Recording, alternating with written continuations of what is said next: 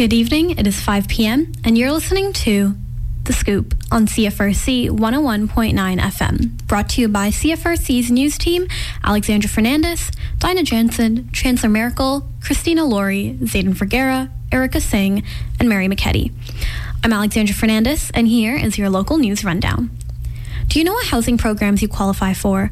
Residents of Kingston and Frontenac County are invited to apply for 3 programs aimed at helping make home ownership more affordable. You can become a homeowner with the down payment assistance from the Home Ownership Program. You can also improve the accessibility of your home or complete urgent repairs with support from the Kingston Frontenac Renovates Program. Or you can add a secondary suite with the Second Residential Unit Affordable Housing Grant Program, which is available for Kingston residents only. The Home Ownership Program helps Kingston and County of Frontenac renters with low to moderate incomes purchase a home by offering down payment assistance up to a maximum of 10% off the original purchase price. Eligible program participants must be currently renting a self-contained dwelling unit that will be re-rented following the purchase of a home. Kingston Frontenac Renovates program offers low to moderate income homeowners up to $15,000 for emergency repairs and renovations that make their home accessible. Eligible repairs may include but are not limited to furnace or window replacement, roof repair or replacement, and accessibility ramp or lift installations. And then there's a Second Residential Unit Affordable Housing Grant Program. The Second Residential Unit Affordable Housing Grant Program provides a forgivable loan of the lesser of $15,000 or 75% of the costs associated with developing a second residential unit. Ruth Nordergraaf, Director of Housing and Social Services, says, in addition to the city's ongoing work to alleviate homelessness and the development of new affordable housing, the affordable housing programs available to homeowners and prospective homeowners demonstrates the broad range of housing programs available in the community. Homeowners, or soon-to-be homeowners, can find eligibility criteria and application forms for the programs at cityofkingston.ca/housing. Kingston Frontenac Renovates and secondary suite applications are now being accepted, and home ownership's applications will be accepted starting March 15th. Funding is awarded on a first-come, first-served basis, and applications may be submitted by mail to the City of Kingston, Housing and Social Services at 362 Montreal Street, or in person to the main reception on the second floor at 362 Montreal Street. You can email any questions that you have to housing at City of Kingston or call 613-546-2695 extension 4949. In recent months, the City of Kingston has made significant efforts and progress in adding more low-barrier shelter options. The additions come as a result of engagement with encampment residents living in the areas of Bell Park and the Integrated Care Hub, and collaboration with multiple organizations, and expectation of the people remaining in encampments leaving over the next 2 weeks. Lainey Hurdle, the city's chief administrative officer, says ensuring there are more low-barrier shelter options has led to fewer people residing in the encampment. More than 50 spaces were added at new shelter locations in January, and there are now spaces to accommodate different needs, including couples, women only, people with pets, and a wide range of support services, including meals and mental health supports and storage where people can safely leave their belongings, as well as transit assistance so people can continue accessing consumption treatment and other important services. A low-barrier shelter generally means requirements for entry are limited or minimal for the people who wish to stay there. Even though there has been a migration from the encampment into low-barrier shelters, the system still has capacity to serve more people. City staff and partners will work on facilitating the relocation of remaining encampment residents as previously directed by City Council, a motion approved at the January 10th, 2023 Council meeting. The city's approach continues to be one of empathy, taking into consideration the complexity of needs for all those involved, and not just those currently staying in the encampment, but for near neighbors and the community overall. For the past few years, community-wide partners have worked in conjunction with outreach staff and service providers to conduct ongoing needs assessments so people camping in public spaces can gain access to safer and healthier alternatives, including support services and shelter, with the ultimate goal of establishing a transition plan to secure permanent housing. The city is working in accordance with the January 27, 2023 Ontario Superior Court of Justice decision related to homeless encampments in Ontario. In the regional municipality of Waterloo v. Persons Unknown and to be ascertained, the court denied the municipality's application for injunctive relief to clear a homeless encampment. The court noted in its reasoning that municipalities must not only create an adequate number of shelter spaces, but they must also create spaces that are truly low barrier and accessible based on the diverse needs of those living in encampments.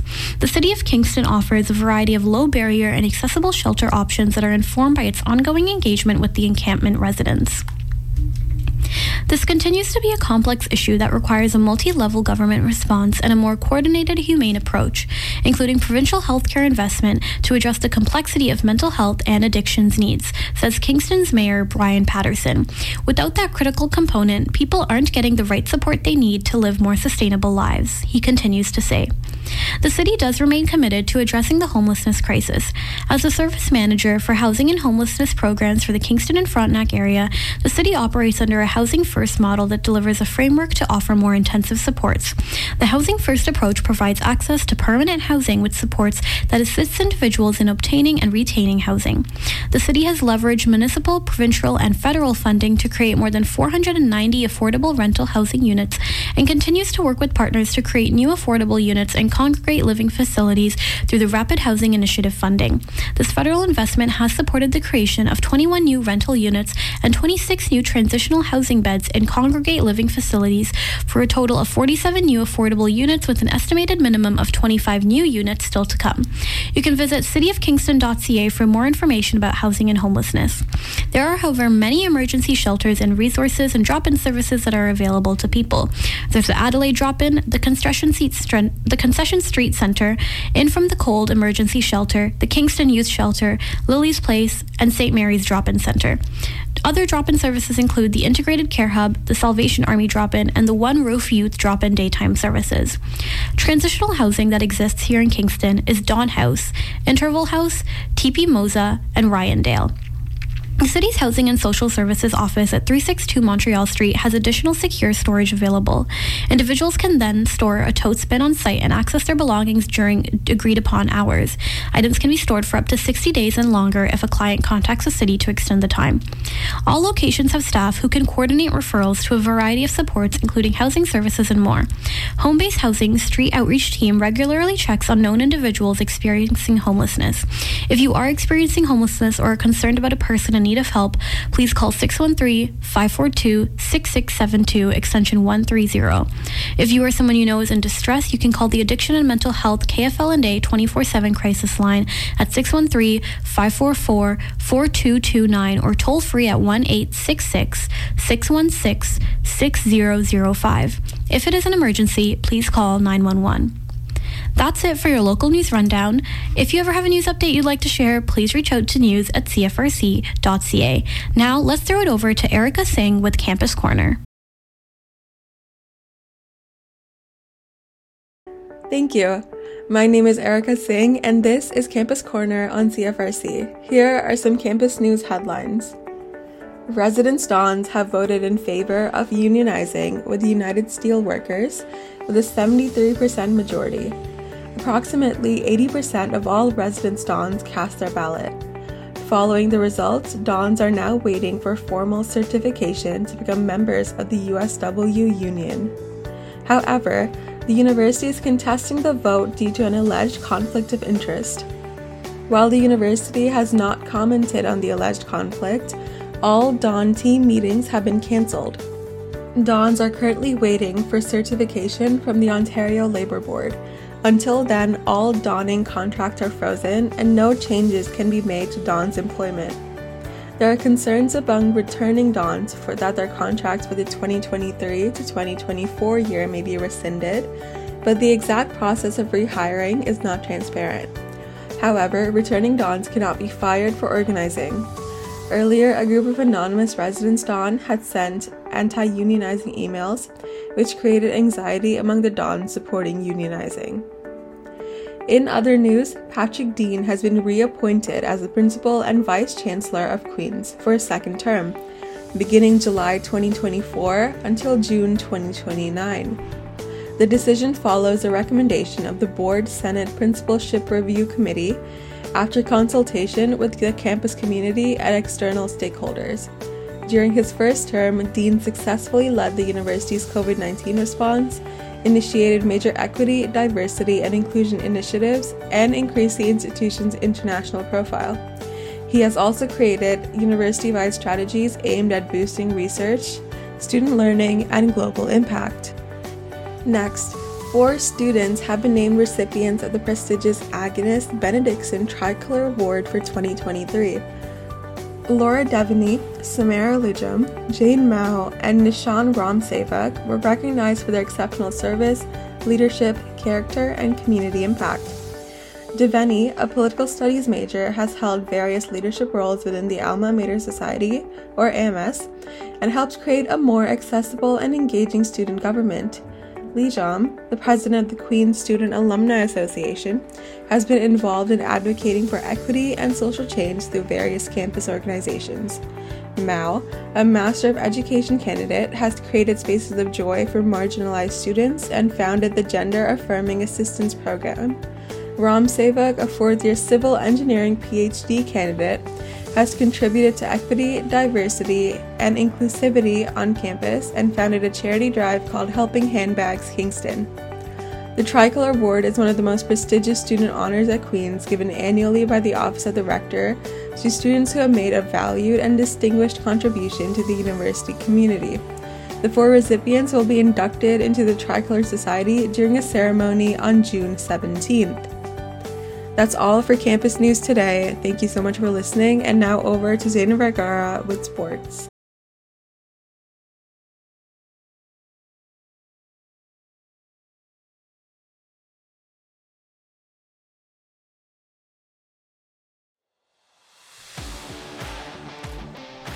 Good evening, everyone. My name is Zayden Vergara, and it's time for your CFRC Sports Update. First, Queen's University and U Sports had a press release at Richardson Stadium last Thursday. Here's the statement made by Lizette Johnson-Stapley, U Sports Chief Sport Officer. Today, we are thrilled to ensure we maintain and strengthen our leadership in the sport of football throughout Canadian communities by announcing that the 58th and the 59th Vanier Cups will be held right here at Richardson Stadium in Kingston, Ontario in November.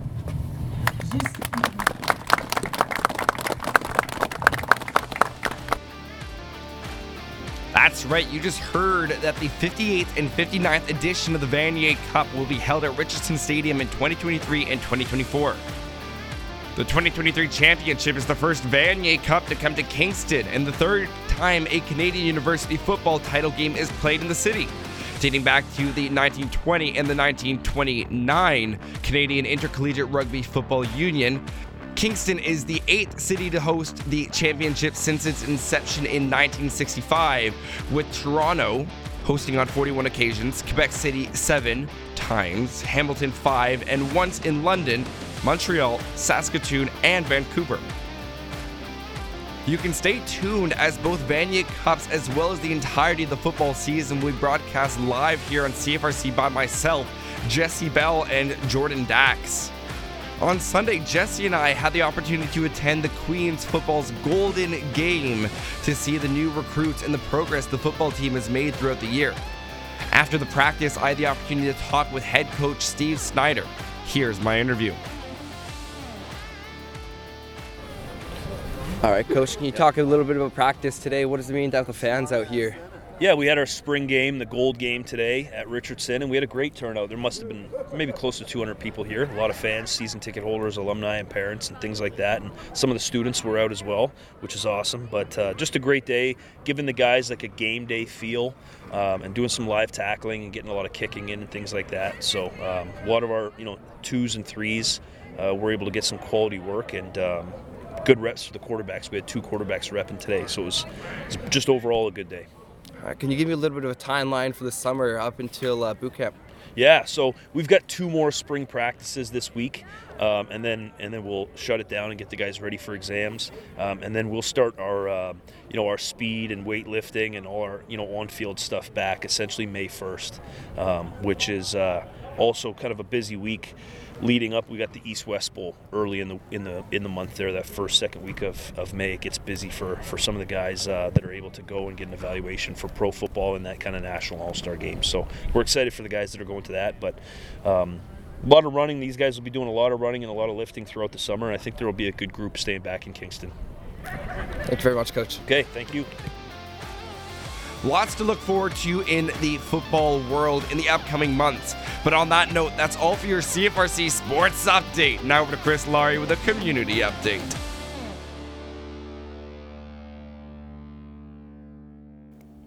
This is Chris coming in with your community update for this week.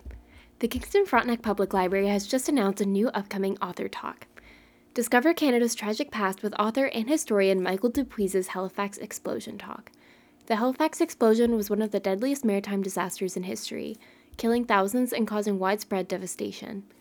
Its impact on Canadian history and the resilience of its people in the face of tragedy make it a story that is both poignant and relevant today, and a story that will be brought to life by author, historian, and former educator Michael Dupuis in an upcoming presentation. 2,000 people died and 6,000 were left without homes when a munition ship, the Mont Blanc, exploded in Halifax Harbour on December 6, 1917. Dupuis's book, Bearing Witness, Journalists, Record Keepers, and the 1917 Halifax Explosion, tells the story of the disaster through eyewitness accounts. The event takes place from 2 to 3:30 p.m. on April 15th at the Isabel Turner branch. Registration is required to attend and can be completed at calendar.kfpl.ca/event or by calling 613-549-8888. Through the words of those who were there, Michael Dupuis will bring to life the events of the Halifax explosion and give us perspective on how it fits into our larger history, said Jake Miller, librarian, adult programming. Michael will discuss how and why certain aspects were reported or emphasized and share fresh insight into this pivotal event. As a historian, Dupuis has extensively researched Canadian media and labor history. His next talk with KFPL is about the Winnipeg General Strike on April 22nd at 2 p.m., and you can learn more about that at calendar.kfpl.ca. Sounding Board, a community conversation, a piece by local artist Heather Poachman in collaboration with many other artists, is on the move. Sounding Board started on December 9th with an opening exhibition at the Kingston School of Art and has been traveling around Kingston and is ready to take on a new location. On April 3rd, they'll be moving to the Tet Center for Creativity and Learning at 370 King Street until the 28th of April. Sounding Board is a project which requires public interaction with the artwork. Exhibition attendees are encouraged to leave contributions of their own directly on the artwork using pushpins. Examples of contributions include favorite recipes, poems, stories, photographs, drawings, news clippings, posters, ticket stubs, and more. To leave your own contribution to this piece and to see all the contributions it's collected since its tour started in December, again, you can head to the Tet Center for Creativity and Learning at 370 King Street until the 28th of April. Another way you can support Sounding Board is by giving a donation. They've partnered with local nonprofit organization, the Kingston School of Art, to collect tax-deductible donations for this project. Please write Sounding Board in the private message box when submitting your donation through the form, which you can find on their website, rubyartist.com, under Sounding Board. After April 28th, the project will move back to the Kingston School of Art until the end of May. In its last month, it'll be at the Kingston School of Art for folks to view and contribute to until its closing exhibition from 6 to 8 p.m. on May 27th, 2023 at 647A Princess Street. Once again, that's the Kingston School of Art. So be sure to visit this piece before the end of its tour in May and come see the final product at the end of May. That's all for your community update this week, and next up is Mary with the weather. Thanks so much. I'm Mary McKetty, and this is your CFRC Weather Report. Our Monday night will be cloudy, with a 40% chance of showers overnight. Winds will be out of the southwest at 30 kilometers per hour, but will become lighter into the evening. We reach a low of +4. Tuesday morning will be cloudy, with a 40% chance of showers. We will reach a high of +7 by the afternoon. Tuesday evening will remain cloudy, with a 60% chance of showers and a low of +3. This is Chris coming in with your weekly traffic report brought to you by the City of Kingston. Reduced load restrictions are in effect in Kingston. Heavy trucks and loads are restricted on city roads where posted until April 30th. These restrictions help reduce damage to the roads in the spring. Public Services and Procurement Canada wishes to advise motorists of alternating lane closure on the LaSalle Causeway Bridge for emergency repair work during the following periods: Wednesday, April 5th from 9:30 a.m. to 3 p.m. and 6 p.m. to 11 p.m. During this period, one lane will be closed and one lane will remain open for alternating traffic.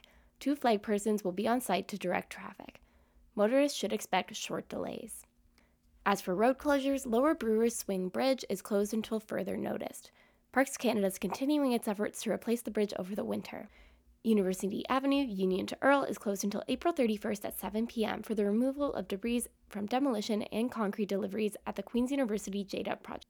Wright Crescent, south intersection of Palace and 16 Palace, is closed until October 31st, 2023 for construction staging from 11 Wright Crescent. Please note that access to Wright Crescent will be through the north intersection of Wright Crescent at Palace Road. The Chown Memorial Parking Structure Restoration Project is now underway. The work will take place throughout all levels of the building and will include efforts such as routine structural maintenance, renewal of waterproofing materials, and upgrades to the building's mechanical and electrical system. The work is expected to conclude in late December. The work will be completed in phases to allow the building to remain open to public parking for the duration of the project. Phased work areas will occupy a maximum of 33% of the available parking stalls at a time. Up to 150 spaces will be out of commission. There's parking availability at the Hanson Memorial and Robert Bruce Memorial parking garages in the 2 adjacent blocks to the east. In other delays, Highway 33, east of Collins Creek Bridge to west of Coronation Boulevard, expect delays due to construction to improve drainage. Construction barrels and flag people will direct traffic around the work zone. Ontario Street at Gore, expect lane closure April 3rd and 4th from 7 a.m. to 5 p.m. each day for crews to facilitate the daylighting of buried infrastructure for Utilities Kingston. That's it for your weekly traffic report, and next up is Mary with the events calendar. Thank you so much. I'm Mary McKetty, and this is your events calendar for the week.